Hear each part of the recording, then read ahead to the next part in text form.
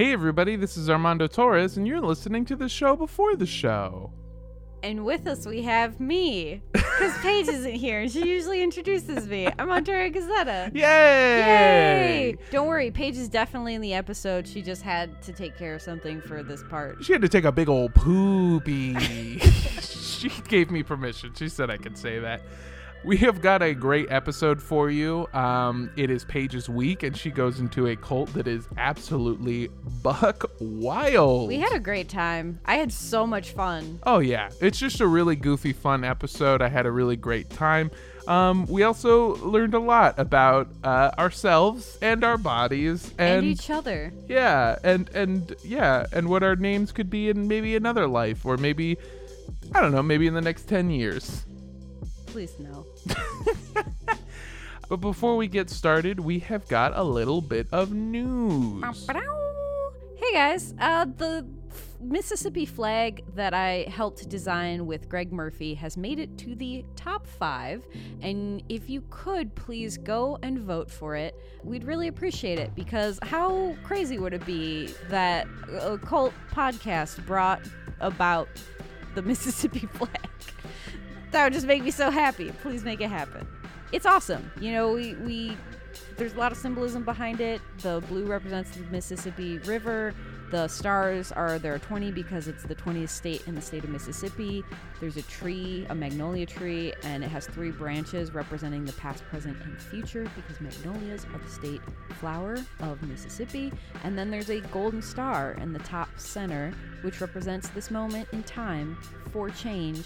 And it is actually a star that is particularly important to the indigenous people of Mississippi. So. Yeah, and if you look really closely, there's a Where's Waldo hidden in it too. Yeah, that as well. But yeah, please vote for our dumb flag. It's not dumb. It's awesome, and I'm very proud of it, and I'm very Aw. proud to know you. Thank you. I love you. I love you too. Yeah, I think without any further ado, let's get into the show. The longest intro because Paige wasn't here. Hello. Hello. Oh, that was bad. I'm sorry. Don't drink the Kool-Aid. For the purposes of this podcast, we define a cult as organizations that rally behind an entity or leader who espouse beliefs outside the norm, Organizations that require physical or monetary sacrifice as a condition of membership. organizations in which the doctrines followed by the leaders are different than that of the followers, Organizations in which isolation is encouraged either by commune living or by a policy of disconnection from outside relationships. and organizations that actively recruit new members. All cults might have some or all of these traits, and as always, These are our opinions. Thank you for tuning into Cult Podcast. I'm Paige Wesley. And I'm Armando Torres. And with us we have... Andrea Gazzetta! Yay! And it's my week! Woohoo! Hell yeah, dude. We have a barn burner this week. This is going to be pretty wild. What is it? Wild and barn...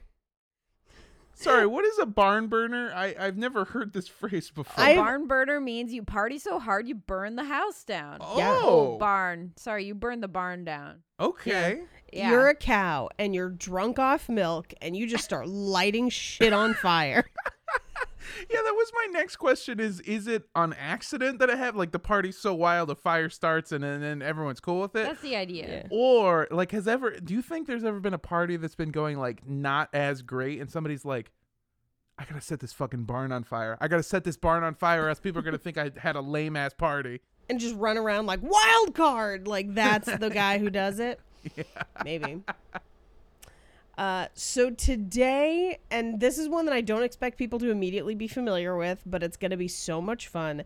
Today we're talking about Adidam, also known as Avatar leader Adi-Da.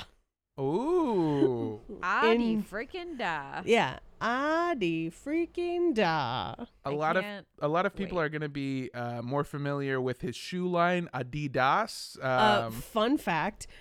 Research for this was terrible because every time I would type into Google Adidam, they were like, you meant Adidas. And so it just kept showing me Adidas, where I was like, I know what Adidas is. So yeah.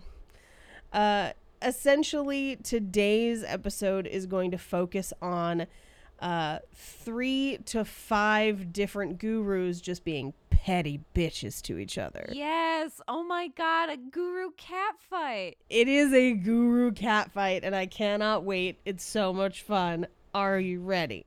I'm So so ready. ready. You said we're talking about the Avatar, right? So he goes by Avatar Adida, but did when he was alive. Okay. Straight up. He wrote everything in papyrus. He plugged his tail into trees. And was like, No. Okay, straight up. Every time you say Adida, all I can think of is the king from Homestar Runner, where King of Town? the oh king- yeah. where he's like, "We want a can of butter da," and like that's for some reason that's all that I can think. Oh, he said, "Yeah, you kids want some pork snagglings? Maybe a can of butter da." And for some reason, Adida sounds like that, so I'm just imagining the king offering you a horrible snack. I'm surprised that you didn't immediately latch onto the Avatar thing because Avatar is your favorite TV show. Yeah, I would never sully it with this nonsense. Wait. It's fair. Oh, Avatar: The Last Airbender. I was like, Yeah. they didn't make an Yeah. Avatar TV show, did they? But No. that one was first. No. Avatar, the TV show, is about the 4 nations that lived in harmony until the Barn Nation burned down because they had one kick-ass party. Fucking cows. Whenever I hear Adida, I think of the Beatles song Obladi Oblada. Oh, that's yeah. Yeah, where in my brain it's just like Adida, Adida, life goes on, yeah, arguing with gurus, yeah, like just I mean, for the I guess last few days. that is a good anthem for reincarnation. So Yeah, true. All right, are you ready to get into our sources? burn this Course. barn down. All right, so our first source is an article from the Fiji Times dated November 28th, 2008, and that's called Spiritual Leader Passes On. We have an introduction and a biography to Avatar Adida from adidam.org. Don't read that source. Like, I know I have to list it because we did have to read it for this, but it is the most insufferable source I've ever read. I was reviewing it today and almost scrapped this episode. It was so frustrating. So, for starters, the biography portion will be like they'll write 3 pages on how glorious it was that he was born, and they were like, next chapter. I was like, you're only gonna cover him just being born, and I had to read 300 like words about it. What the hell? They didn't And even it's talk just about like- him being conceived because that's the part I want to hear about. No, it'll be like he was born into this earth in such an auspicious age. It's so amazing that the stars lined up this way, and also the energy flowing around him was such of an elevated place. And you're just like, stop saying words. What age was he born? Because I feel like any age that isn't 0 is pretty goddamn abnormal. They He came out a 13-year-old boy. They meant the point. They meant the point in time that he was born. All But right, now yeah, that you that say ma- it that way, that's way funnier. I'm just imagining like an almost fully grown man just swimming out of a vagina, just like pushing it, like opening it like the jaws of the I'm just of full I'm of gonna Athena be real. vibes. That's what it feels like to move out of your mom's house. Legit.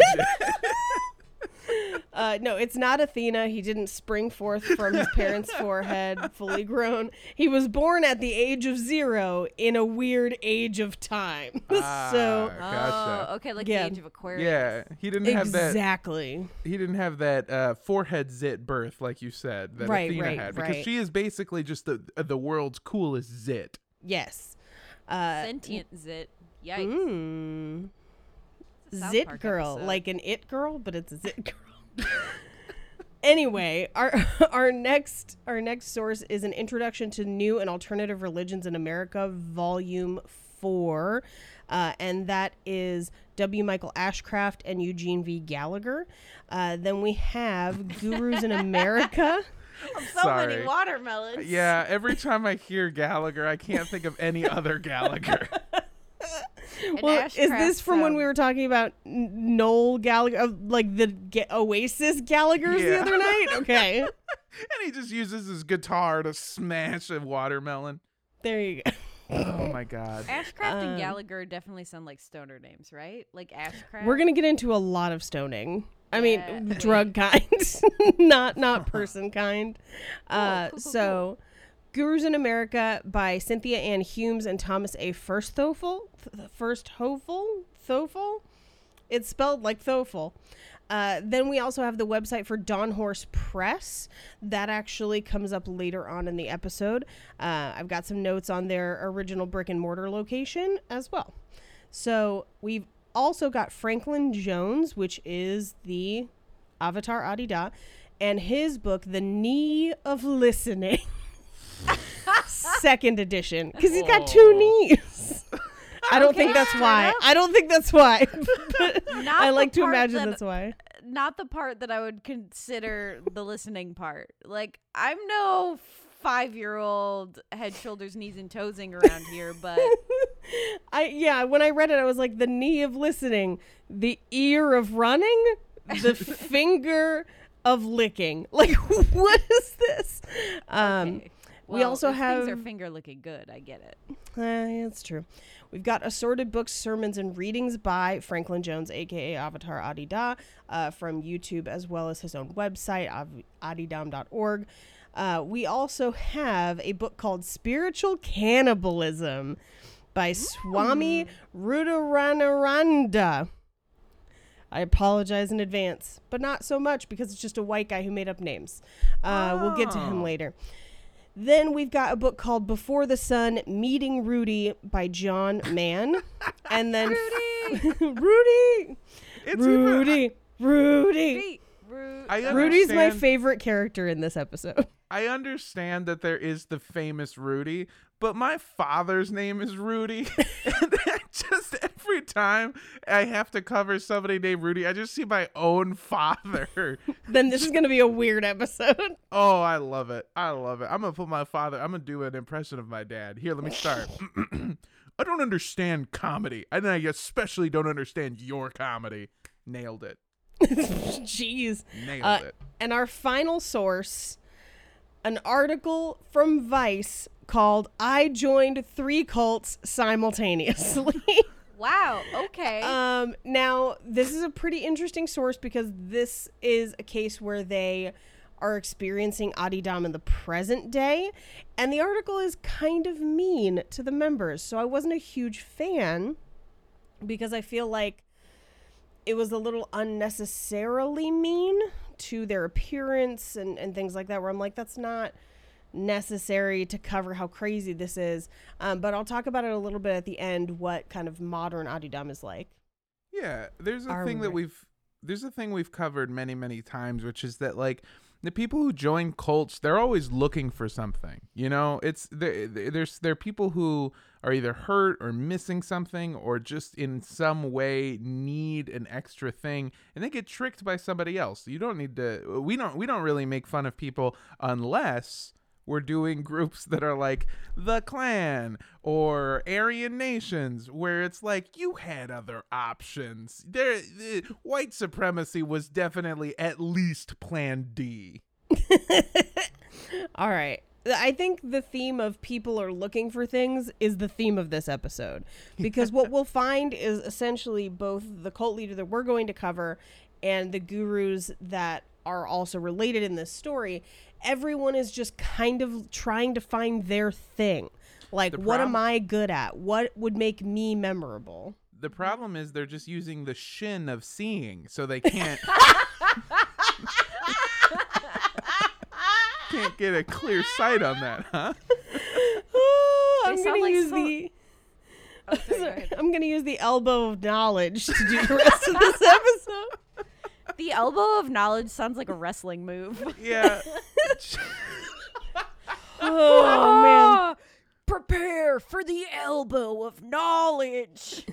It just reminds me of that scene in Planet Terror where it's just, I'm gonna eat your brains and gain your knowledge. It's gonna be stuck in my head all day. I am the spiritual cannibal. I am the nose of listening. I can't. It's just a body part and a thing that body part doesn't do. It's my favorite. I am the penis of compassion. Actually, I slap the cheeks of humbleness. I am the armpit of desire. Oh god. Okay, we gotta start this episode. I'm gonna laugh about this for the rest of the Are day. these all the things that what's his name, Chuck Palahniuk left out of Fight Club, or who's like, I am Jack's elbow of desire? They All definitely right. sound like poorly translated, like badly translated, like fighter names from like Conan the Barbarian or something. You know, Yeah. just like I am Beltazar, elbow of knowledge. Like You're right. what? They do sound like a Ukrainian Mortal Kombat ripoff. Then it's even sadder that he was fully raised in America. Oof. Okay.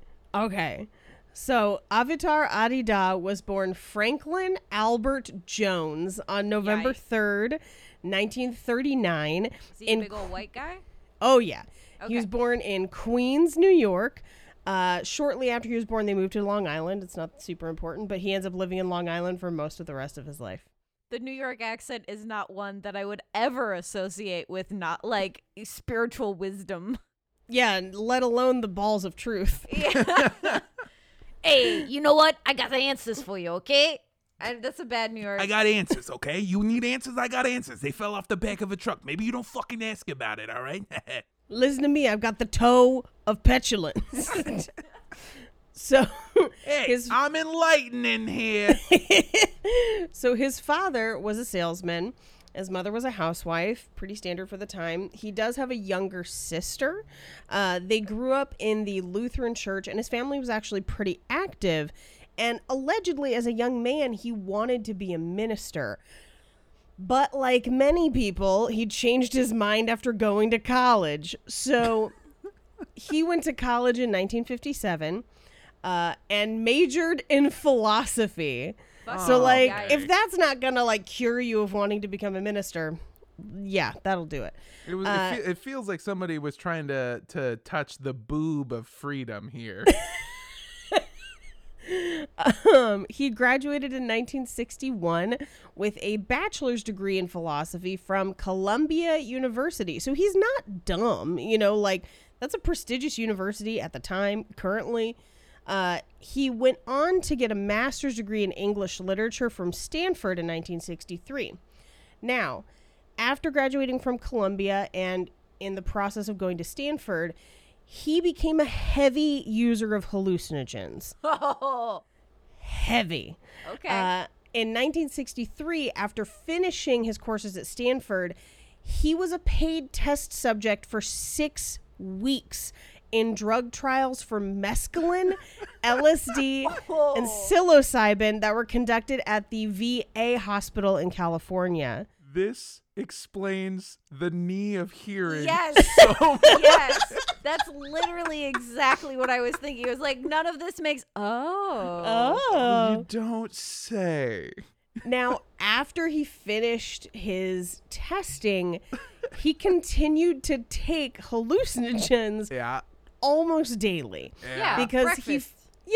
As he is felt like prescribed. the high mimicked the happiness of childhood and he wanted to reclaim that.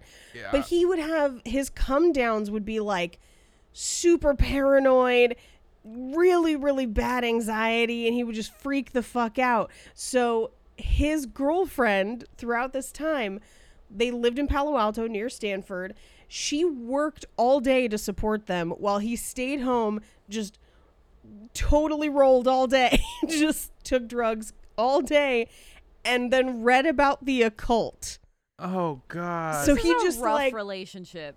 girl. So he just took a bunch of drugs and then read about hermeticism, and yeah, that's what he did all day. And she'd come home from work and be like, "So sweatpants again?" And he's like, "The tree of life," and she's like, "God damn it, not this again!" Like, He must have been hot because oh, he is not.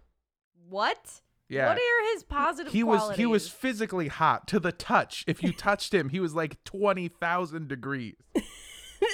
all that So- mescaline. Yeah. Yeah. I also want to point out here that Armando Torres, frequent flyer of drugs, of many highs. LSD LSD is not a very productive high to do every day. Like, I can see doing Neither is marijuana. psilocybin or No. mescaline. I can see smoking weed every day and feeling a little boost in creativity and doing stuff. I don't recommend it. I don't do it anymore. I really, I spare. What's the term I'm looking for? You spread it out. Spread it out. Yeah, I spread out my highs now. Even I would say even cocaine is better better for I would productivity. If you're looking for a productive drug, I think cocaine wins. Yeah. But you just don't choose what you get to be productive about. no Caffeine, baby. LSD That's is true, like a caffeine. mix of marijuana and cocaine because you don't get to choose what you're productive over. And then when you come down, you find out that it wasn't even a thing at all, aka the dessert dog, or the time that I wrote essentially a 20-minute joke about a globe that when I explained it while I was sober, I was like, yeah, I was really just mad at Bakersfield as a thought, as a general vibe. Yeah. That's take why you got to treat your LSD trips like you treat the legs of acceptance and spread them. Ooh, that's pretty good. That is a sexy way to view the uncountable. Yeah, an LSD high is kind of just like anything that happens during that time is the same feeling you have when you have a dream where you're like, yeah, I wrote the best joke ever. And then you like look at your notes and you're just like, it just says apple waffles. Yes. So I many know. every time I do a roast, at some point before the roast, I fall asleep and I'm like, I dreamt the perfect joke, and then I will wake up and I tried to write it down and it's like Scooby Foot, and you're just like, this Yeah. I don't know. I don't know what I was thinking. The productivity that you get while doing hallucinogens, and this is the last thing I'll say on it. The productivity you get from hallucinogens is very plain and simply inner working on yourself, which is why you're Yeah. supposed to, sparse it out or do it sparsely It's rather. a guided yeah. adventure. You should do it very respectfully. You should not do it every day for a number of reasons. You should not do it every day. But also, if you're going to do it to do something, I wouldn't do it to retain outside knowledge, because that is proof to just warp the things you're reading, where the sentence can be like, God is everywhere and God is everything. But what you read is, I am God. God is me and my knees have ears.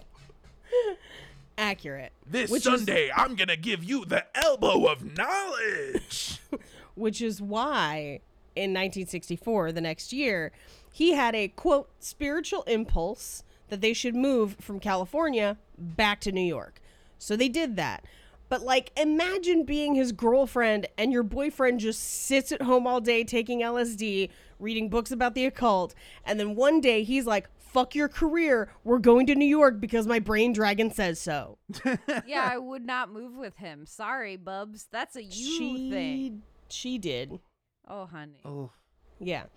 They moved to Greenwich Village in New York, where Franklin became a student of a man named Albert Rudolph, also known as Rudy, who was an Asian art dealer and a guru, finger quotes. Unless this you're point- talking about my Rudy, who lived in California and worked at a Jiffy Lube, no air quotes. Finger quotes. No, absolutely no finger quotes. Also, I do. Your Rudy is his full name is Rudolph, right? Yes. My Rudy, my father, I don't know if you guys knew this, is just named Rudy. That is his What? full name. Why? What? My Like, dad- that's on his birth certificate? Yep, it's on his birth certificate and it's on his Jiffy Lube uniform. It just says Rudy. It's Rudy Torres. That is his full name. I think he might have a middle name. I don't know much about him. I do know him. I do know who he is. Do you but know where your dad lives? Where he was last spotted? Do you know? honestly, I didn't think about it until you put this out in the world. I do not know where he is. My dad is like Carmen Sandiego, a big part of our childhoods, and then pretty much forgotten in adulthood. There you go. So the thing about this Rudy is, so you know how Rudy is normally R-U-D-Y? Yeah. This is R-U-D-I, specifically spelled that way to sound more exotic. Oh, Ooh. God damn it. This is like when white people just add the O at the end of words to make it sound more Spanish. I'm going to do you one better in a couple minutes. Oh, boy. Oh no. So at this point, we have to stop the episode. We got to talk about Albert Rudolph because I was doing research on Franklin Jones, ran into like Albert Rudolph, and whenever I run into somebody when I'm researching a person, I then have to go like, what's that other person's deal? How do they fit in? And this other person, Albert Rudolph, his story is so buck wild and is so important to Franklin Jones's story, we have to cover it, and we can't go any further until we do. So, Albert Rudolph was born January 24th, 1928, to poor Jewish parents in Brooklyn. And his father abandoned the family when he was very, very young. Like, he doesn't really know his father at all. According to his own autobiography, his first spiritual experience occurred when he was 6 and left alone in a park, because that's a thing that people did to 6-year-olds back in the day. Okay. So he says that this experience that took place involved 2 Tibetan monks appearing out of thin air. They told him they were the heads of the Red Hat and Yellow Hat sects of Tibetan Buddhism, which I don't know. That's what they told him. I think this is a made-up story. Yeah. It sounds bananas. It sounds like he saw a hot dog cart and saw a ketchup and mustard bottle and were like, those 2 Tibetan monks. There you go. And this is why Either we should way, stop giving LSD to 6-year-olds. True. So they showed up and they told him that they were going to place within him the energy and wisdom of Tibetan Buddhism. And to do this, several clay jars appeared, and they told him that they were going to put these jars inside his solar plexus. Now, Ooh. the solar plexus is a collection of nerves near the abdomen and stomach, so essentially in his stomach. They then said that these jars would stay in him and then just begin to crack open when he turned 31, and that he would absorb all the knowledge inside them, kind of like the opera lady in Fifth Element. And then he would continue to process and assimilate the knowledge in these jars for the rest of his life, like God's worst drug mule. Yeah, this is like a timed release of a drug. Yeah, definitely. So essentially, first of all, this is a spiritual suppository, is what you're saying. Well, Secondly, these Tibetan monks, in the kindest way possible, just said, "Hey kid, let me get in those guts." I mean, that's where they put the jars. Yeah, that's what I'm saying. They got in them guts. It's disgusting. It's a terrible way to describe it. But they're also putting clay jars inside of the belly of a small child. That contain knowledge, though. They're the jars of knowledge. That's stupid. Inside Knowledge is stored his in the elbow. elbows. Duh. Inside his intestine of learning. Now, in the old days, there wasn't much time for children to just be children. So Rudolph began his first job at the age of 12 at a handbag factory. Because by the time he was 12, America was getting ready to go to World War II. So at that point, he had to get a job. And to supplement his income, at 12, he used to search through the trash to find things to sell. His next job was at a textile company when he was about 16 years old, but only until he joined the Army at 18. Now, his time in the Army is interesting because he joined the Army at 18, where he was considered qualified to work as an ROTC instructor. Really? Mm-hmm. And I want to remind you, this is during one of the biggest wars of the time. What? This is like when they let what's his name just be a fucking teacher. Why are they doing this? What is it? I think it's because he was gonna be a bad soldier. I think they were just like, "Do you hear this guy? He thinks elbows can hear." Except that's the other guy. That's not this guy. Do you hear this guy? He thinks his stomach's full of jars. I guess stomach full of jars is a way to get out of like draft service, maybe. You see, sir, I can't serve in your army because I got a belly full of clay. And they're just like, is that a euphemism for something? And he goes, no. You see, when I was a child, there was these Tibetan monks and in a park, and the guy's like, okay, I get, just stop talking now. ROTC trainer. Yeah. Just get the fuck out of my office. Go away. He was discharged 1.5 years later. Oh. Wow, At you which- really gotta fuck up to get discharged during a war. I know. Where he was just like, oh, one of the jars opened. I got to go home to Ma. You're not even 30 yet. That's ridiculous. You said 31. Now, at this time, he returned to his job at the textile company for another 2 to 3 years. But right around the age of 20, he started calling himself Rudy because he experienced a deep spiritual awakening. This is around the same time that he developed an unusually serious interest in Asian art and began collecting sculpture, where he was just spending literally all of his money on Asian art and sculpture. This is like when white women discover yoga. This is like Absolutely. This is like when white teenage boys discover anime, and he's like, I love it. It's the best. This is gonna become my whole world, and I'm gonna make Asian people very uncomfortable. Yes. Now, due to downsizing at the textile company, his boss actually helped him go to college at North Carolina State, where he studied textile engineering, which is actually he was set up for having a pretty cool career in the textile industry.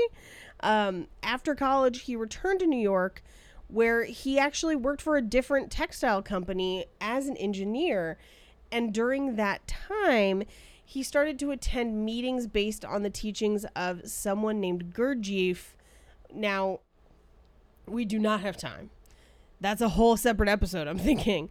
But he was a teacher and composer from Armenia who was kind of popular at this time, where, a lot of what we're going to deal with today is going to be Eastern religion. He's kind of a bridge between. It's interesting. Okay. Probably deserves his own episode. But he continued under those teachings for about 5 years. So he's in his mid-20s with a successful textile job after the war, just blowing all his money on Asian statues, filling his house with them, and happy as a clam. Could not be happier. What's all those the statues of the sex statues? Maybe. Never mind. I'm done. Take it out. Take out the sex statue offshoot. No, I think you gotta leave that in. Yeah. That's the whole point of a sex statue, is to leave it in. Forever. Yeah. It's in there forever. At least until the sex statue breaks and you release a real woman into your intestines when you're 31. Jeez. Now, Rudy one day was walking in Greenwich Village and he saw a storefront for rent. And it was small and run down, but that just meant that he could afford it. And he says in his autobiography that he heard a voice tell him that the store was his and that he was destined to have this store. It's the property manager off to the side going, buy it. Take the store. It's yours. It's not that bad. If you don't like this one, I got 2 streets down the street. That doesn't make sense. Hi, I'm Rudy, and I'm here to sell you a store. Bought the Yeah, I fucked that up. Right. Take it No, out. I liked it. Keep it in. So he soon opened a store in that storefront that he called, and again, his words, not our words, his words, Rudy Oriental Arts. Oof. Okay. So he opened the store and essentially furnished it with all the sculptures he had collected in his house.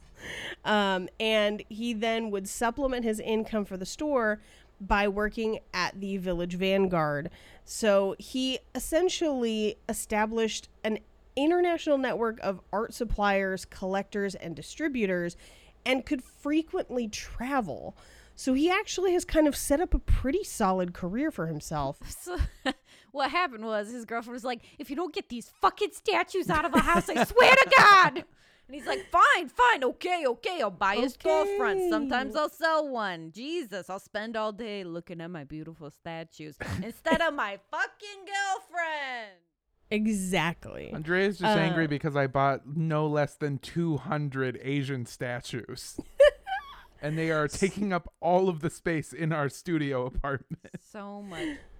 So he continued to study under multiple different religious figures as they would tour New York from India or from Indonesia or a couple other places.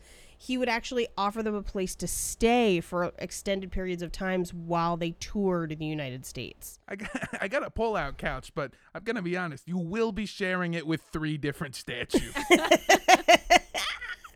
And both my elbows. Now, surprise, surprise, in 1959, just studying under people wasn't good enough, so Rudy declared that himself, he was a spiritual teacher and began having classes individually, one-on-one with people in his store. But his method was to sit across from someone and just gaze into their eyes for 5 to 10 minutes to transmit energy. So he's just having people come to the store for staring contests and then being like, take that energy with you. Like, go ahead. Is this how the band Jars of Clay was formed? Absolutely not. Those jars were not in anyone's stomach. They were just out in the open. So he then starts to do it with groups. So 2 years later, he starts to hold classes in his apartment where everyone literally just stared at each other. They called it open-eyed meditation. So it's an eyeball orgy. Yes. With the eyes of tasting. And so they would literally, quote, transmit energy in a group just by staring at each other. And then occasionally after classes, he would invite them to play poker. Or they'd go to dinner in Chinatown. Or he would teach an eclectic blend of techniques that he called Kundalini Yoga, but has no link and no connection to actual Kundalini Yoga. It was just something he made up and called that name. See, a lot of people actually misquoted me. What I called it was cunnilingus yoga. It's the art of finding your zen in somebody else's ven. This is an actual thing. I don't know if you've heard about it, but that's a real thing that some people practice. Cunnilingus yoga? Yeah, basically, the concept is that The Yoni concept is that worship. you want to make them comb. It's the worship of the yoni. It's like Yeah. a thing. They make eggs for it. yeah, but there is So does the vagina. there are some like offshoots of like the kink community that are spiritualism through female sexual gratification. So the idea is you will go to the space and you will partner with someone you don't know and they will you out. And that's Yeah, it. this sounds like it was invented by Craigslist, but it sounds like a kind of a weird variation of what's it called? Tantric sex? Yeah, it is. The concept is that it is slow and meditative and that you like find enlightenment through it. So that's Yeah. a real actual. I just feel like the whole I point don't of agree. meditation is to clear your mind of all thoughts, and it's pretty hard to do that when you're fucking coming. But What do you think about when you come? when I come, Yeah, are I you guess, thinking yeah. about like errands or like Sandwiches. sandwich? that is kind of, so I've been listening to a lot of stuff about meditation, and somebody did make the point that, like, you know, when you come, you are fully, truly in the moment. Like, that's, you know, that moment is like, you can't think about anything else other than, you actually don't have any thoughts, you know? Yeah, There's beautiful. there's purely and truly no thought, and then 1 second afterwards there's either intense feeling of satisfaction and love or intense shame and sadness. and sadness. Yeah. And you don't need to feel the second one unless you're a creep. Unless you were using the vagina of resentment. Yeah. Yep, that's the problem. That's the problem. I'm sorry for that tangent. No. No. To be honest, I mean, in kind of connection with that, in reading about Rudolph, I think he just wanted friends. Yeah. Yeah. He did basically just create a meetup group. Yeah. Mm-hmm. The problem with having staring contest orgies is that every once in a while a 5-year-old wanders in and just owns everybody. And Children do be winning those, though. So The staring contest thing makes me think that he initially did fail at a talking version of the hangout. It's like, all right, Rudy, just don't say anything. Just stare in their fucking eyes, and then they'll love you forever.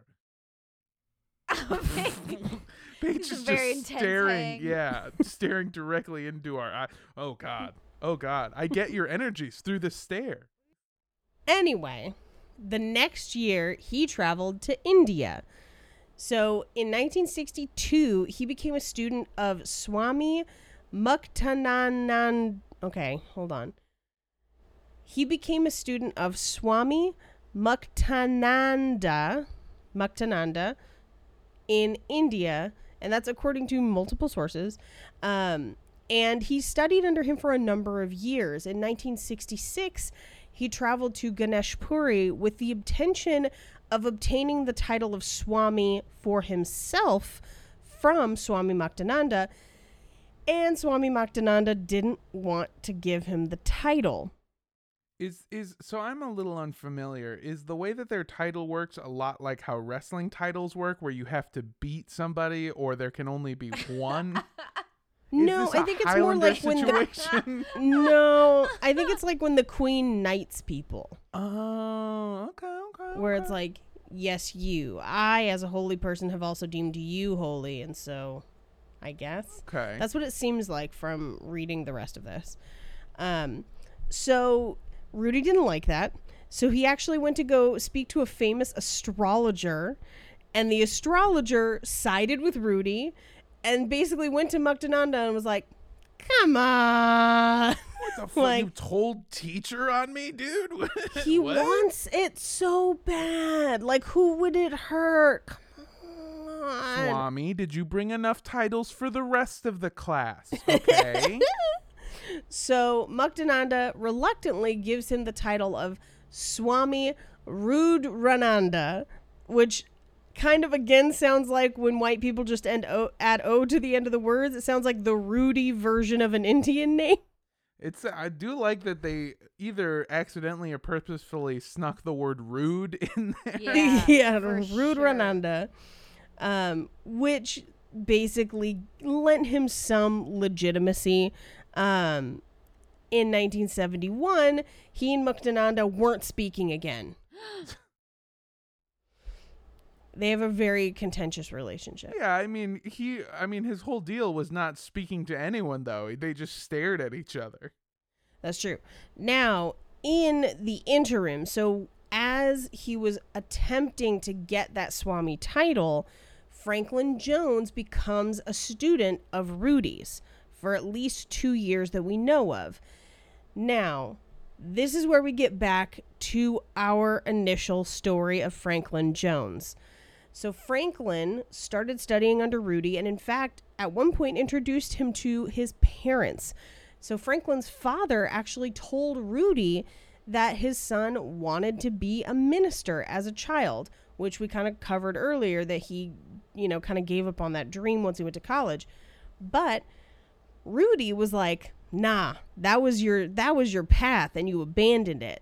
So in 1965, Rudy insisted that Franklin marry his girlfriend, who's been the girlfriend the entire time from 1963 to now. He insisted that he marry her, find steady employment, lose weight, stop taking drugs, and enter seminary school. So he basically was like, clean your fucking life up and go be a minister. Like, stop doing LSD and go tell people about God. Which I don't, That's like, I don't know. That's like when you go to when you go to therapy and you're like, the therapist is gonna say I'm doing everything right, and they're like, all right, first of all, you're gonna have to stop doing LSD every day. Yes. Now, he doesn't necessarily achieve this. He No. does enter seminary 2 years later, but he has a horrifying breakdown. He gets taken to a hospital where they diagnose him as having an anxiety attack, probably from the LSD. Well, Like, It's from you all know, those flaming pigeons. yeah, it could. Flying in Here's my the thing. mouth and my elbows could- listening. It could easily be from the stress of him attempting to live a life that he's not meant to live and coming to realize that, or it could be the LSD. Either one, not great. But he took it as a sign that he was supposed to gain insight from it. So he believed that every time he had an anxiety attack, whatever afterwards was like a revelation to him. Oh, that's So he- dangerous because then you begin to long for the thing that is harming you. That's not Yes, it's not good. So he left seminary and briefly tried to join a Russian Orthodox seminary in Tuckahoe, New York. Completely unrelated, but I was this week years old when I realized that Tuckahoe was a real place and not just a clever pun that they use on RuPaul's Drag Race. Because anytime anything happens on RuPaul's Drag Race, they're like, yes, this took place in Tuckahoe. Like, it's like Tuckahoe Lake, Camp Tuckahoe. One year, my RuPaul's Drag Race Fantasy League was the Tuckahoe Audubon Society, quote, looking for cocks. I had no idea it was a real place. good. That's so funny. Oh my God. That's Yeah. so funny. Yeah. So after that didn't work out, he moved back to New York City and got a job working for Pan American Airlines.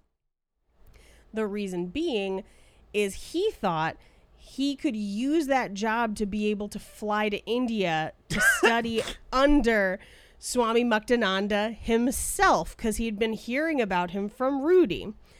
In 1968, he managed to, I guess, amass enough air miles to do it for 4 days. So he traveled to India, he meets Swami Muktananda, tells him that he's studying under Rudy, and Muktananda's like, nah. You gotta study with me, dude. Like, fuck that Rudy, motherfucker. Like, he literally convinces him to abandon Rudy because I'm pretty sure that Muktananda just hated Rudy. yeah. like, He Yeah. just I tried think- to get him out. I think Rudy really wanted to be his friend, and Muktananda was like, no, we're not close like that. Now, they only stayed for 4 days. So after those 4 days, Franklin and his wife fly back to New York, and they become members and then later employees of the Church of Scientology. Oh no. Oh, wow. What an unrelated topic for a podcast about cults. I know. Following Scientology's protocol, they severed all contact with both Rudy and Muktananda, but they were only in Scientology for a year. Then they left and returned to India to basically be like, sorry, Muktananda, you the real one. And at that point, This is like when somebody, your ex, cheats on you and then comes back and goes, I was wrong. I was so wrong. Is this L. Gilmore Ron Girls? Hubbard's dick isn't nearly as big as yours. Oh my God, it is fucking Gilmore Is Girls. this Gilmore Girls? Is this Sweet Home It is. Alabama? Is this the plot? Oh, What, Sweet the Home Peru Alabama. If this is Sweet Home Alabama, then Scientology is Patrick Dempsey and Guru Muktananda is Josh Lucas. So in the next year, in 1970, along with a friend who left Scientology at the same time as them, they gave away all of their belongings and traveled to India to basically live indefinitely at Muktananda's ashram. But when they got there, they found that almost the entire ashram was just full of American tourists. So they left 3 weeks later. They were just like, no. How So dare they- you unenlightened American swine hang out with me, the unenlightened American swine? Yeah, That's my whole thing with this. Like, this whole story is like one white guy pretends to be enlightened and teaches another white guy, and then they're fighting over who's more enlightened, and both of them go to India, and they're like, none of these people get it. Like, it's ridiculous. There is this thing. So I've been listening to a lot of the stories and lectures of one Ram Dass, who has, as I've explained to Andrea and Paige before, has very interesting ideas and has some pretty dumbass practical thoughts, if that makes sense. Or maybe I got it wrong.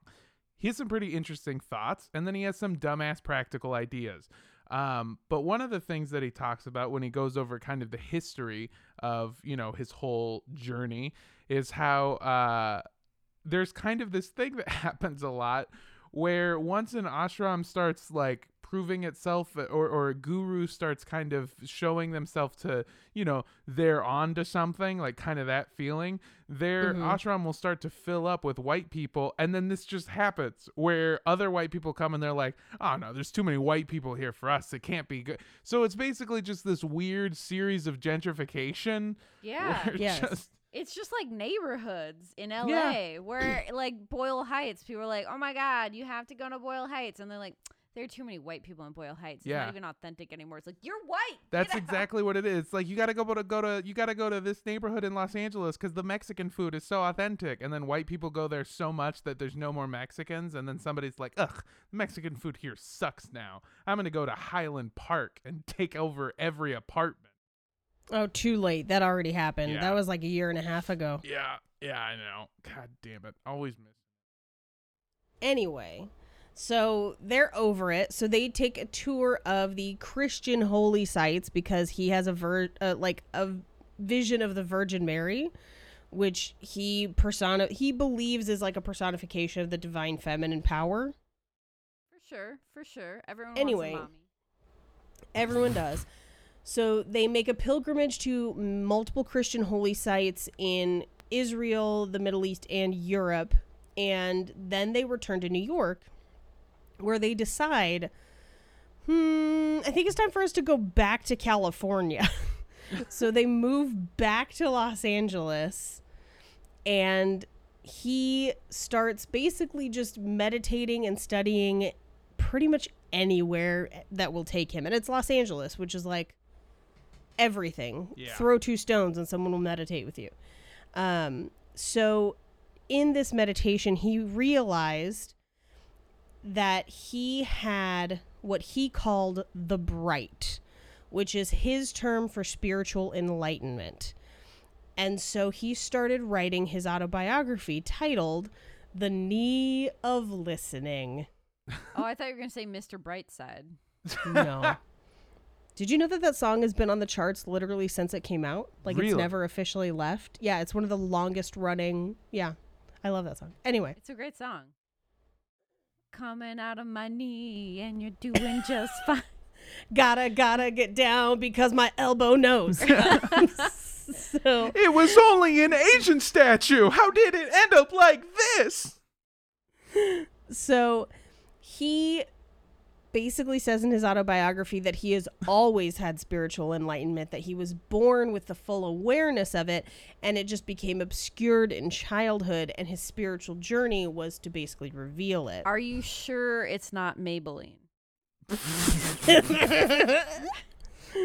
I'm not sure. So that October of 1970, Muktananda decided to travel the United States on a worldwide tour that was funded by Rudy. So Franklin visited him. So wait, they're friends again? Yes. Well, so they're currently friends. God, this is so Paige and Rory. You guys know what I'm talking about? It's very I don't. Mean I never Girls, watched honestly. Gilmore Girls because I tried and I didn't like it, and I've never been able to get into it. It's pretty hilarious because it's basically just the story of me and my own mother, and No, it's not. You're a much better person than these heroines. yeah. I mean, that's the other thing too, is that everyone in this story is god awful, and I hate all of them. I think I'm just gonna stick to watching Supernatural if it's all right. That's with you pretty guys. good. I mean, that is. I think I told you on we had a chat with we had a virtual hang with the hosts of Horror Virgin, and we talked about how it's so weird that part of Gilmore Girls, when she breaks up with Dean, and then Dean leaves and finds his other brother also named Dean, and they travel the country fighting all these demons, is I think what Andrea called the demons. Demons. I like Supernatural if you include it in the Gilmore Girls Universe. especially since eventually Dean does come back. the character of Dean, played by Sam from Supernatural, comes back. God, such two good shows that I hate love so much. They're both on the CW, aren't they? Yeah. One good show. It's one good show. Oh, they're both dog shit, and I love them so much. Anyway, so Rudy funds a tour for Swami Maktananda, and Franklin, aka Adida, decides that he is going to tell Maktananda about what he's discovered about quote unquote the Bright.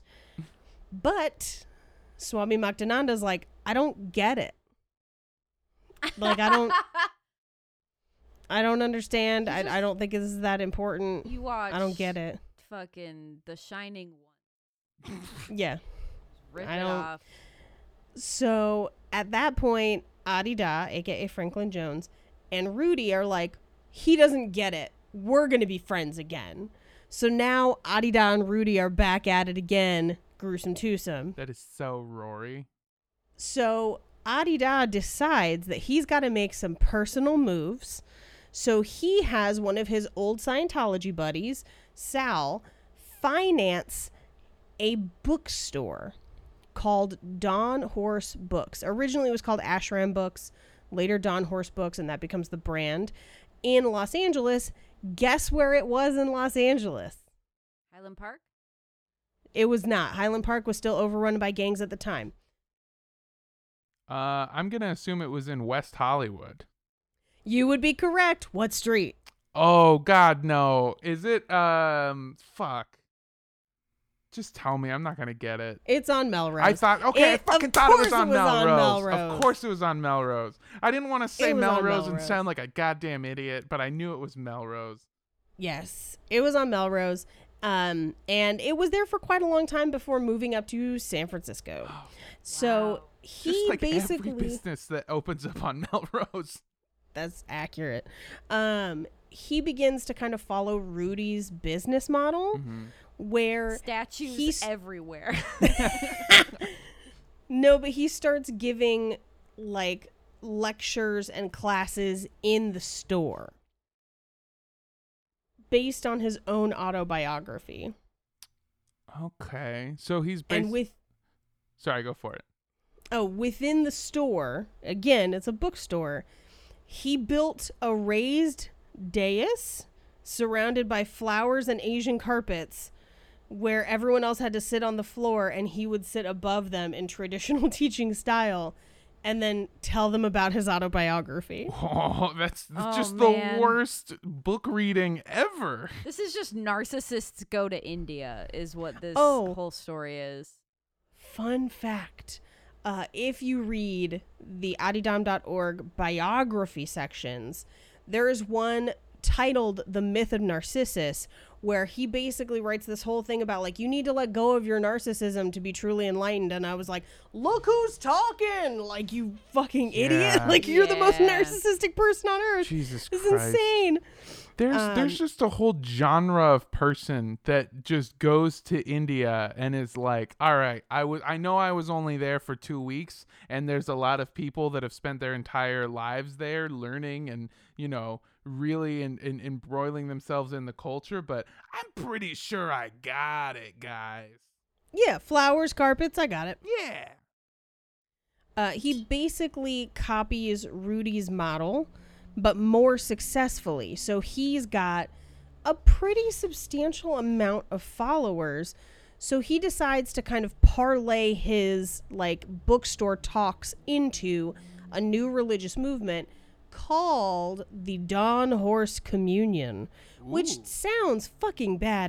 That's pretty Yeah. sick. Yeah, I'd ride into that cavalry. Yeah. But you're just a fan of anything horse. Yeah, big fan of horses named Dawn or otherwise. There you go. Now, in 1973, after he's already got kind of like his own following, he travels back to India to try and meet with Swami Muktananda again in hopes of being recognized as like an extra level of enlightened called a Mahasiddha. And they disagreed and ended their friendship. and Yeah. went on to basically throw shade at each other for the rest of their lives. Damn, so you're saying the Swami said, nay. Nay to your Don horse. Now, after that, he returned to Los Angeles, was pretty bummed, but still believes that he was deserving of that title, so he was going to act like it. Yeah, So I was gonna say there's he's taken a lot of effort to just call yourself that. No one's gonna call you on it. This is like if Yeah. two priests were openly bickering in church, which I have seen, and it is hilarious. When two priests are in the same congregation, but they disagree on how things should be run or what a scripture means, it is the funniest shit you've ever seen, and I love it so much. I am just now, for the first time, realizing that each church does not have just one preacher or priest. I thought, Yeah, there's a team. Yeah. I thought that every single church had like their one, because of TV, obviously, that is my entire understanding of religion, is I thought each church just had one preacher or priest. So when you were describing that, what I thought was happening was somebody's in the middle of giving a sermon and the door just gets kicked open and it's another preacher. And he's I like, kick ass for the Lord. It's just like in the middle of it. Yeah. I got my congregation here to kick your congregation's ass, and then they just break out into a fight. I Oh my mean, God, that sometimes happens too. really. Kind of. So a couple years ago, I went home. Wait, not the way I'm describing it, right? Not an all-out brawl. I mean, they don't fight physically. So a couple years ago, I went home and went to church with my parents.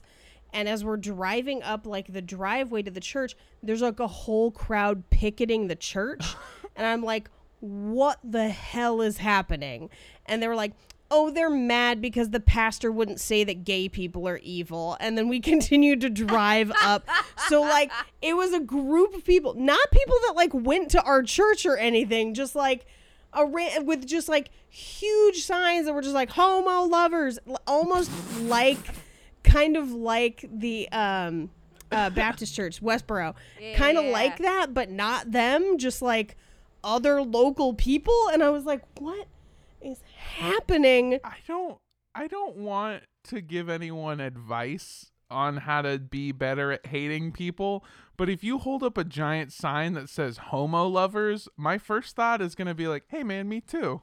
Good for you. I don't have a big fucking sign about it, but congratulations. Yeah. Well, have a and good then time the with pastor, it. like in the service, had to be like, I know everyone saw the signs. I'm sorry that they had to disrupt your morning. We just believe that God created everyone and that everyone's equal, and so we shouldn't judge people. That like it was like a whole crazy thing where I was just like, what has happened? It was the first time I'd ever seen that, and I mean the last time I've seen it in person too. It's absolutely fucking wild. But now I'm very tickled by the idea that different churches can have beef with each other. I am in love They with this do. concept. Not only different churches. So the church I grew up in had this crazy, manic, misogynistic white man preacher. And he definitely had ADD, and he would just like preach about how every other religion was worse. And then he just go on these wild tangents about nothing. And then at the same time, because our community for where I'm from, they had a fairly sizable Hispanic population. They had a preacher that was bilingual, so he could teach the Spanish Mass. So we would have like 3 English masses and 1 Spanish Mass every Sunday.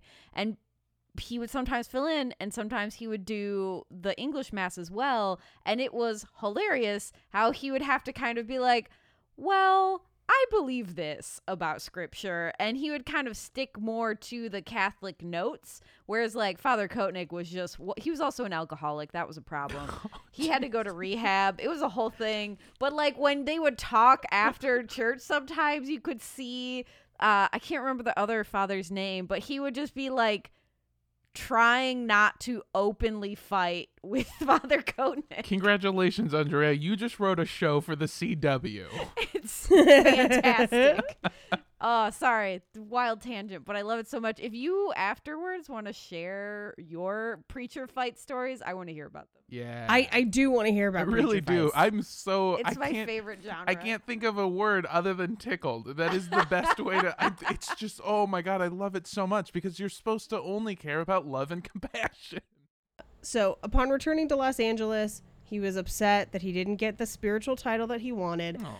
So, he instructed all of his followers to call him by his new name, Bubba Free John. Okay. Oh.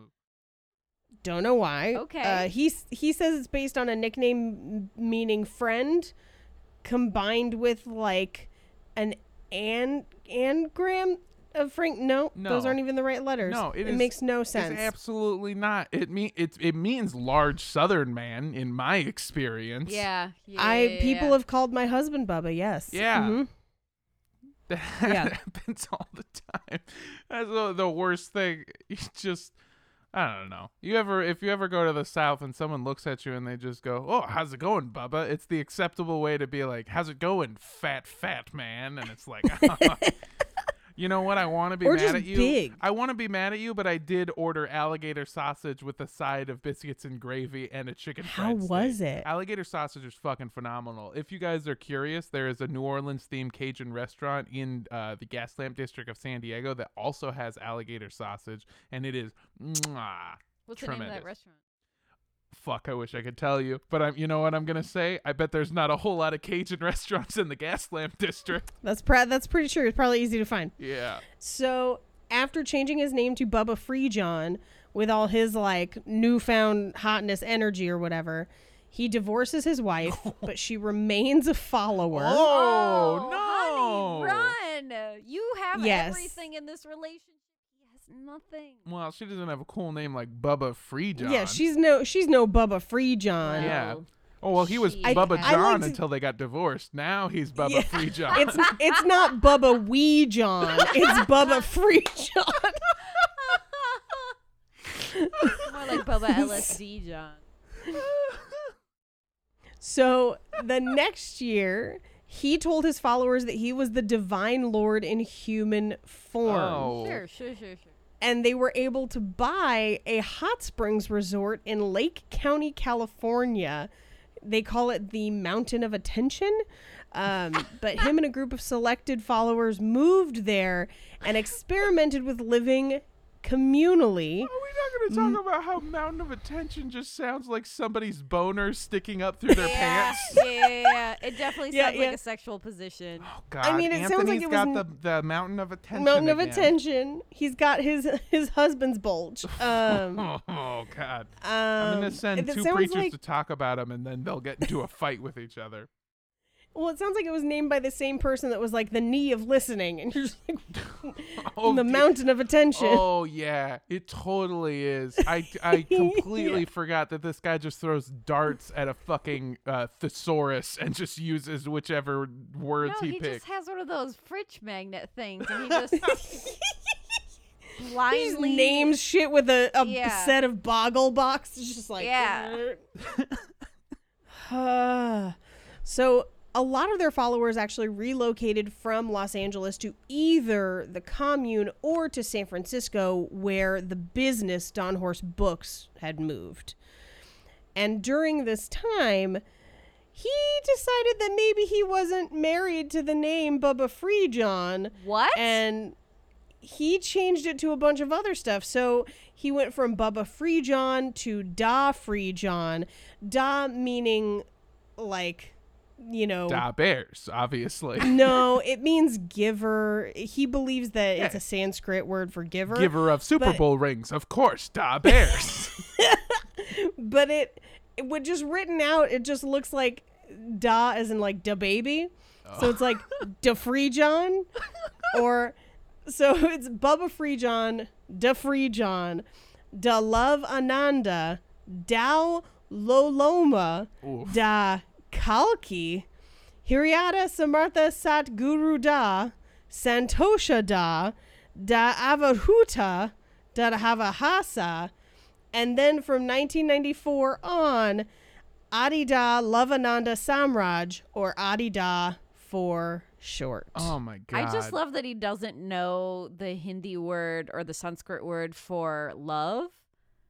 Like, he's just like all the other ones, but not love, which I know in Hindi is PR, but that's the only... I am pretty happy that he basically went the way of the rapper and was like, yeah, my name is Bubba Freejohn, a.k.a. And then just came up with a bunch of other shit. Yeah. A.k.a. Yes. You might know me from these streets selling statues. No. This is the follower of the guy. Dude. This is the follower of the guy that sold statues. That's my bad. Okay, never mind. No, it's all good.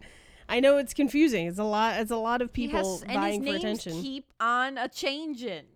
Yeah. So starting in 1973, this continued for quite some time.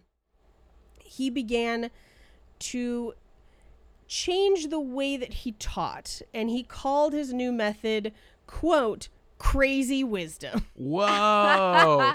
All right, now I'm back on board. Is this like crazy bread? No.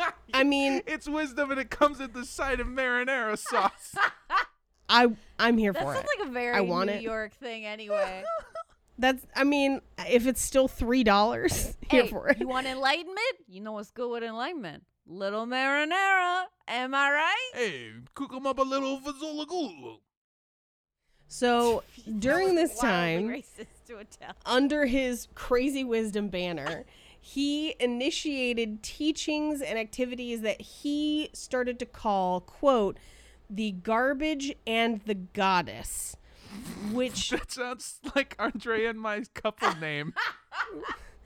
You might regret that in a second, because what the garbage and the goddess meant is he started to ask nicely, direct, I guess is the better word, his followers in something called sexual theater, basically a form of psychodrama. If you remember Unarius, they would do psychodramas. It's this like acting out your past lives. So it's just... Yeah, but he in is his causing version, a lot of psychodrama. He is a psycho causing that's why a it's lot of crazy drama. wisdom.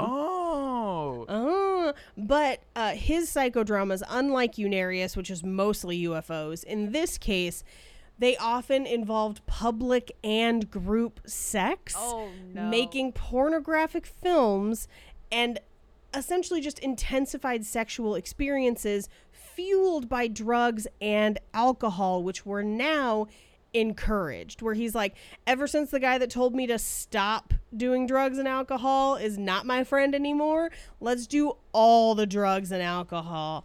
But at the same time, he also decided that you could now eat meat and as much junk food as you wanted. So is You that gotta like be- those were actual rules. You gotta lift that rule if you're gonna start eating pussy, Paige. Here's the thing. If you're going into like full orgy mode, I would prefer if you had a little bit healthier eating style, because it's going to make everything smell and taste just much better. Yes. Now, he tried to explain this by saying that this was him overturning conventional moral values, basically to shock his followers into recognizing their habitual patterns and emotional attachments. Yes. So that they could surrender to him, basically like do everything to find out what is hindering you. Yes, footloose rules. Yeah, footloose rules. But then again, he also was like, also none of you are fucking married anymore. Okay. So he started splitting up people who were married and having them switch partners. And he then had 9 or more polygamous partners during this time. Now, I do want to say, if that's your jam, as long as we're consenting adults, no issue. But if there is a case where someone's being manipulated into that behavior and they're not choosing it for themselves in a healthy, egalitarian system, then it becomes a problem. So it's not the polyamory per se as much as it is the forced polyamory. Yeah. It feels like if that's going to be your decision, it shouldn't have anything to do with your religion. It's kind of the base. It should be a baseline. personal thing. And he started recommending polygamy or polyamory to all of his followers. It basically became the law of the land. And he wrote an entire book about this period in the group called 50 The Shades of Garbage Grey. The Garbage and the Goddess, The Last Miracles and Final Spiritual Instructions of Bubba Free John. And he basically sent out lecture tapes and everything along with it. And it sold out immediately. And the second run was sent to bookstores. But because it was so controversial, the cult required essentially every book in the second run to be sent back, and they were burned at Adida's request. I tried to get a copy of this book, and it's impossible. I mean, they are impossible to find. Hey, if you're listening to this episode and you've got like a weird grandma, like a grandma that you guys are like very upset to talk to around Thanksgiving, but not in like the weird way or not in the bad way, just in the like, okay, grandma's a little bit of a nut. She's all there, but she's a little bit of a nut. Just go through her shit and just see if you can find one of these and send it to us, because I want to hear it so bad. I do. I feel like there's going to be a lot of the like lick the lips of repentance as you thrust in your shaft of enlightenment, and it's going to be confusing. God, this is a thing that I didn't know until I was researching another group, but the lecture tape circuit of like, you know, recording like your sermons and then selling them on tape, that is something that is still thriving. There is I found a few sites that are essentially just SoundCloud but for preachers, and one of the groups that we might cover in the near future, there is a recording, because this guy posts every single recording that he has, or every single sermon that he has ever done, and he posts them on this site. And I was listening to one at random, and somebody gets up to leave and he just goes on a rant where he's like, how fucking dare you, how dare you, and it is the funniest thing I have ever heard in my entire life. That is essentially the same exact feeling when you are doing stand-up in a bar show for 3 people and one person is politely listening and decides they want another drink, and whoever is bombing at the time decides to just light into them and make everyone feel as unwelcome as possible. That is what you have just described, but for a spiritual leader. Yeah, I also just think it's really fun that we have turned preachers into SoundCloud rappers. That really tickles me too. Yeah, and it makes like the Free John. Exactly, and it makes the preacher beef so much more, just so much better. I want a preacher diss tape. Yes. Oh my God. Yes. I guarantee you it exists. I'm gonna find it. I guarantee it does. So, in 1983, kind of at the end of this Garbage and the Goddess period, Adida moved with about 40 of his followers to the Fijian island of Nitaba.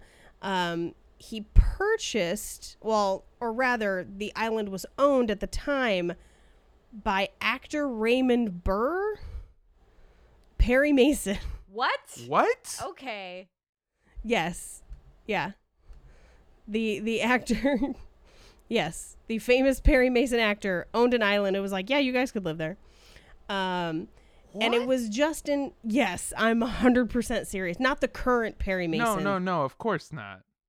Yeah, the old, not the gritty reboot, the old one. Now, I think they probably moved because they knew some shit was about to come, because only about 2 years later, they started getting a lot of national attention. The San Francisco Chronicle, the San Francisco Examiner, the Mill Valley Record basically constantly covered them and constantly covered allegations of sexual abuse within the group. Because remember, their business is in San Francisco. So San Francisco just kept publishing expose after expose after expose. Finally, the Today Show airs an expose that same year. And they essentially, it's ex-members who have basically claimed that they were psychologically, sexually, and physically abused that they were forced to participate in the polyamory and forced to appear on camera for some of the pornographic films. And they accused the church of committing tax fraud. However, many other members said that they never witnessed or were involved in any of those activities. But I mean, that doesn't mean it didn't happen, but it's kind of a he said, she said, so it doesn't go to a criminal trial, but the organization is sued. So the organization was sued by Beverly Mahoney, the wife of the president who was left, the Adidam president who was left in charge while Adida went to Fiji, and she sought $5 million in damages. They threatened to file a countersuit. That countersuit's never filed. Conflicting statements happen where some of the witnesses would claim like group sex happened, people were forced into it, people were forced into these pornographic videos, but then people would come back and be like, no, it was all consenting adults, everything was fine. And so it becomes kind of this he said, she said issue. And by the time a lot of this is taking place in court, many of the actions are past the statute of limitations, which is why we should get rid of it. Just saying. Yeah, 100%. Yeah. Either way, it's not a criminal case. It's a lawsuit. And so eventually the suit was dismissed. So there were a couple different lawsuits filed. None of them are successful. I think in part it's more just that people gave up. It's expensive to have a lawsuit going on that long, as evidenced by the fact that it started to impact the religion itself, because they had to pay for all of the legal, legal costs for those lawsuits going on as long as they did. So by 1986, Adida basically is like, my life's work of developing this whole religion is futile and we're losing money and it's ridiculous. But he, at this point, starts having those anxiety attacks again. And doctors diagnose him with exhaustion and stress, which can definitely cause anxiety attacks.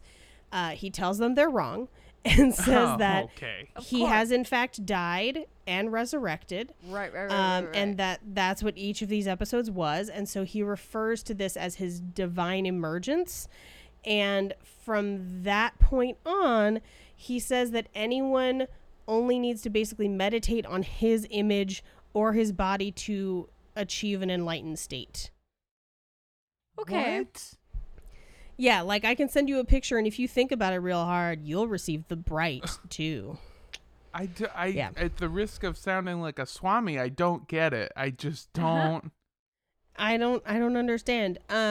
He also predicted that by the year 2000, he would be recognized by the entire world for his unique spiritual realizations. And obviously that didn't happen, but he lived that long. So he experiences kind of a weird personal crisis where he decides that he's not really going to teach anymore and just starts like blessing people from a distance to counteract negative forces in the world.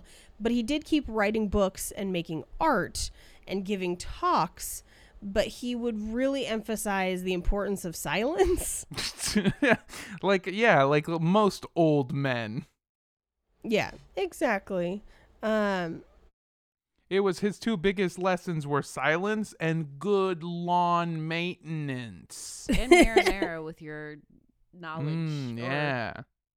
Now, there is a really odd merging of cults in the year 2000 where a bunch of followers of a man named Frederick Lenz, which we don't really have a ton of time to get into today, joined Adidam, and this kind of upset people who'd been in the group for a long time. The reason they joined is because Frederick Lenz committed suicide. Oh my God. Only a couple of years before. So like their guru killed himself, and so they found a new one. And Adida was like, yes, of course, he was my disciple in a previous life. You're welcome to come here. So he kind of embraces them, and that kind of causes a bit of a rift in the group. He then decided that for the last years of his life, he was going to focus on his digital art and photography. And he died in 2008 at his home in Fiji working on his art. So he died a graphic designer? No. Yes, he did. What are his- yes, he did. What are his digital art and photographies? Well, he made a couple of logos for a podcast. It's just he black does- and white nudes. Yeah. He does also, they listed his children, which normally wouldn't be super interesting, but he does have 4 children with 3 biological daughters with 3 different women, and then 1 adopted daughter. So one of his daughters is a noted underwater fashion model. What? What?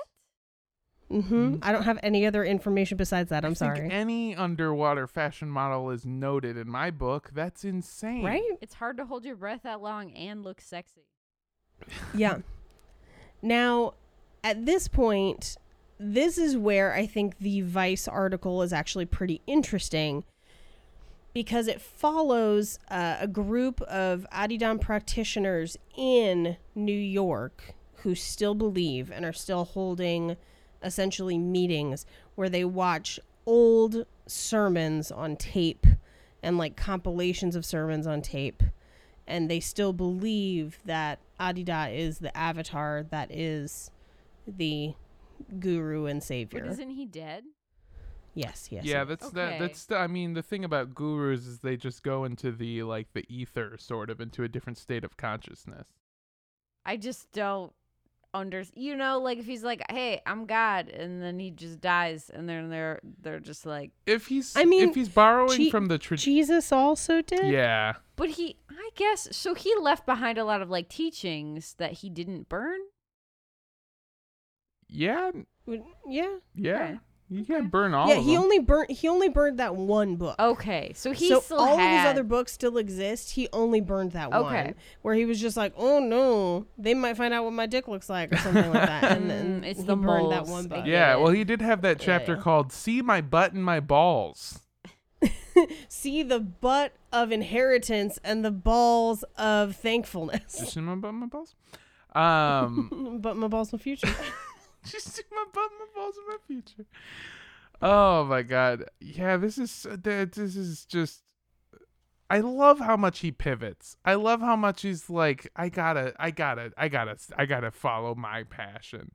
I gotta chase my happy at the expense of others, apparently, but Jesus Christ. I mean, minus the orgy sex, or maybe with the I mean, orgy sex. I think he wanted to be in charge of people. He wanted to feel important. Yeah, this is a classic LA trajectory of just like, I'm in the arts and Yeah, I'm an actor, but also I'm a writer, and also I've got this one woman show about like Cinderella, but if she was like a Starbucks barista, God. it's about feminism. But also I've been really getting into like graphic design, but also I'm kind of in like, I'm going into like a spirituality lane. Devil it's spirit. those people. Devil spirit. Devil spirit.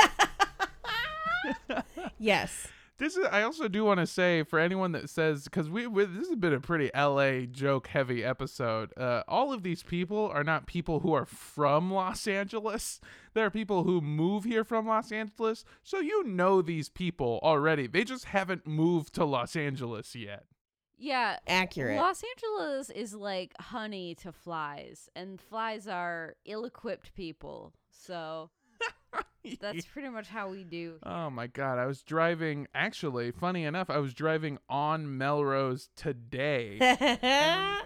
So that's Adidam. That's the wildness that is this cult that kept me up for a couple days straight. Yikes. I love this. There's a very specific type of cult that maybe it's just from a very special age, rather, where these cults will open up a bookstore and they're like, yeah, that's how we'll get people in, because it may Print media. Yeah, it may have worked in the 70s, but the only reason people go into bookstores now is to buy cheaper CDs because they're 60.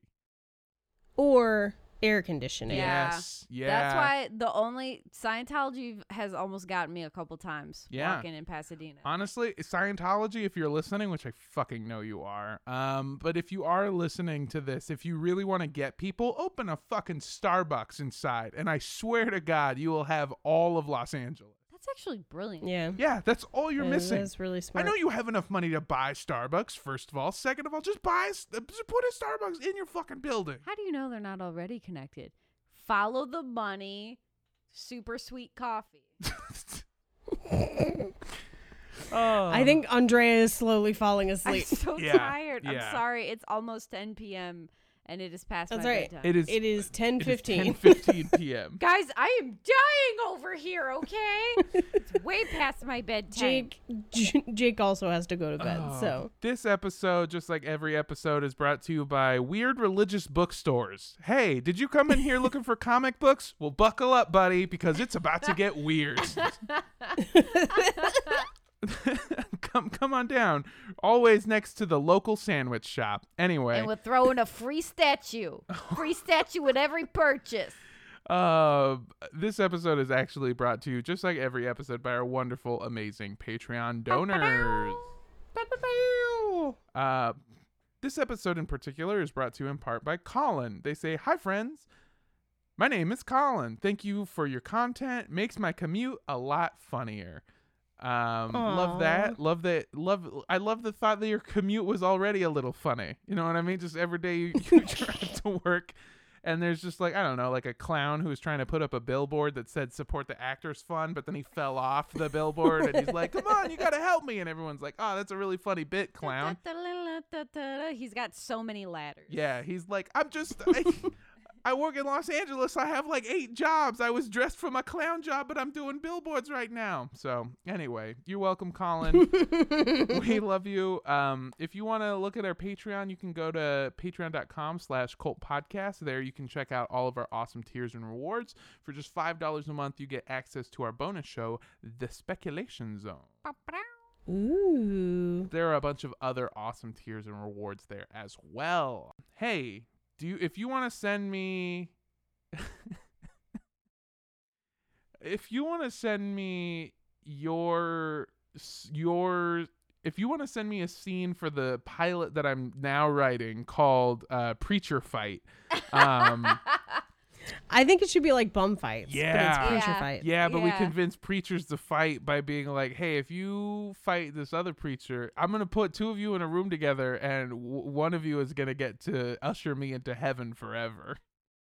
The best part about preacher fights is the subtlety. I will say, the subtle dissing using scripture is hilarious. Highly recommend. Yeah, I do love anyone who can talk shit while citing a book. That is pretty fucking dope.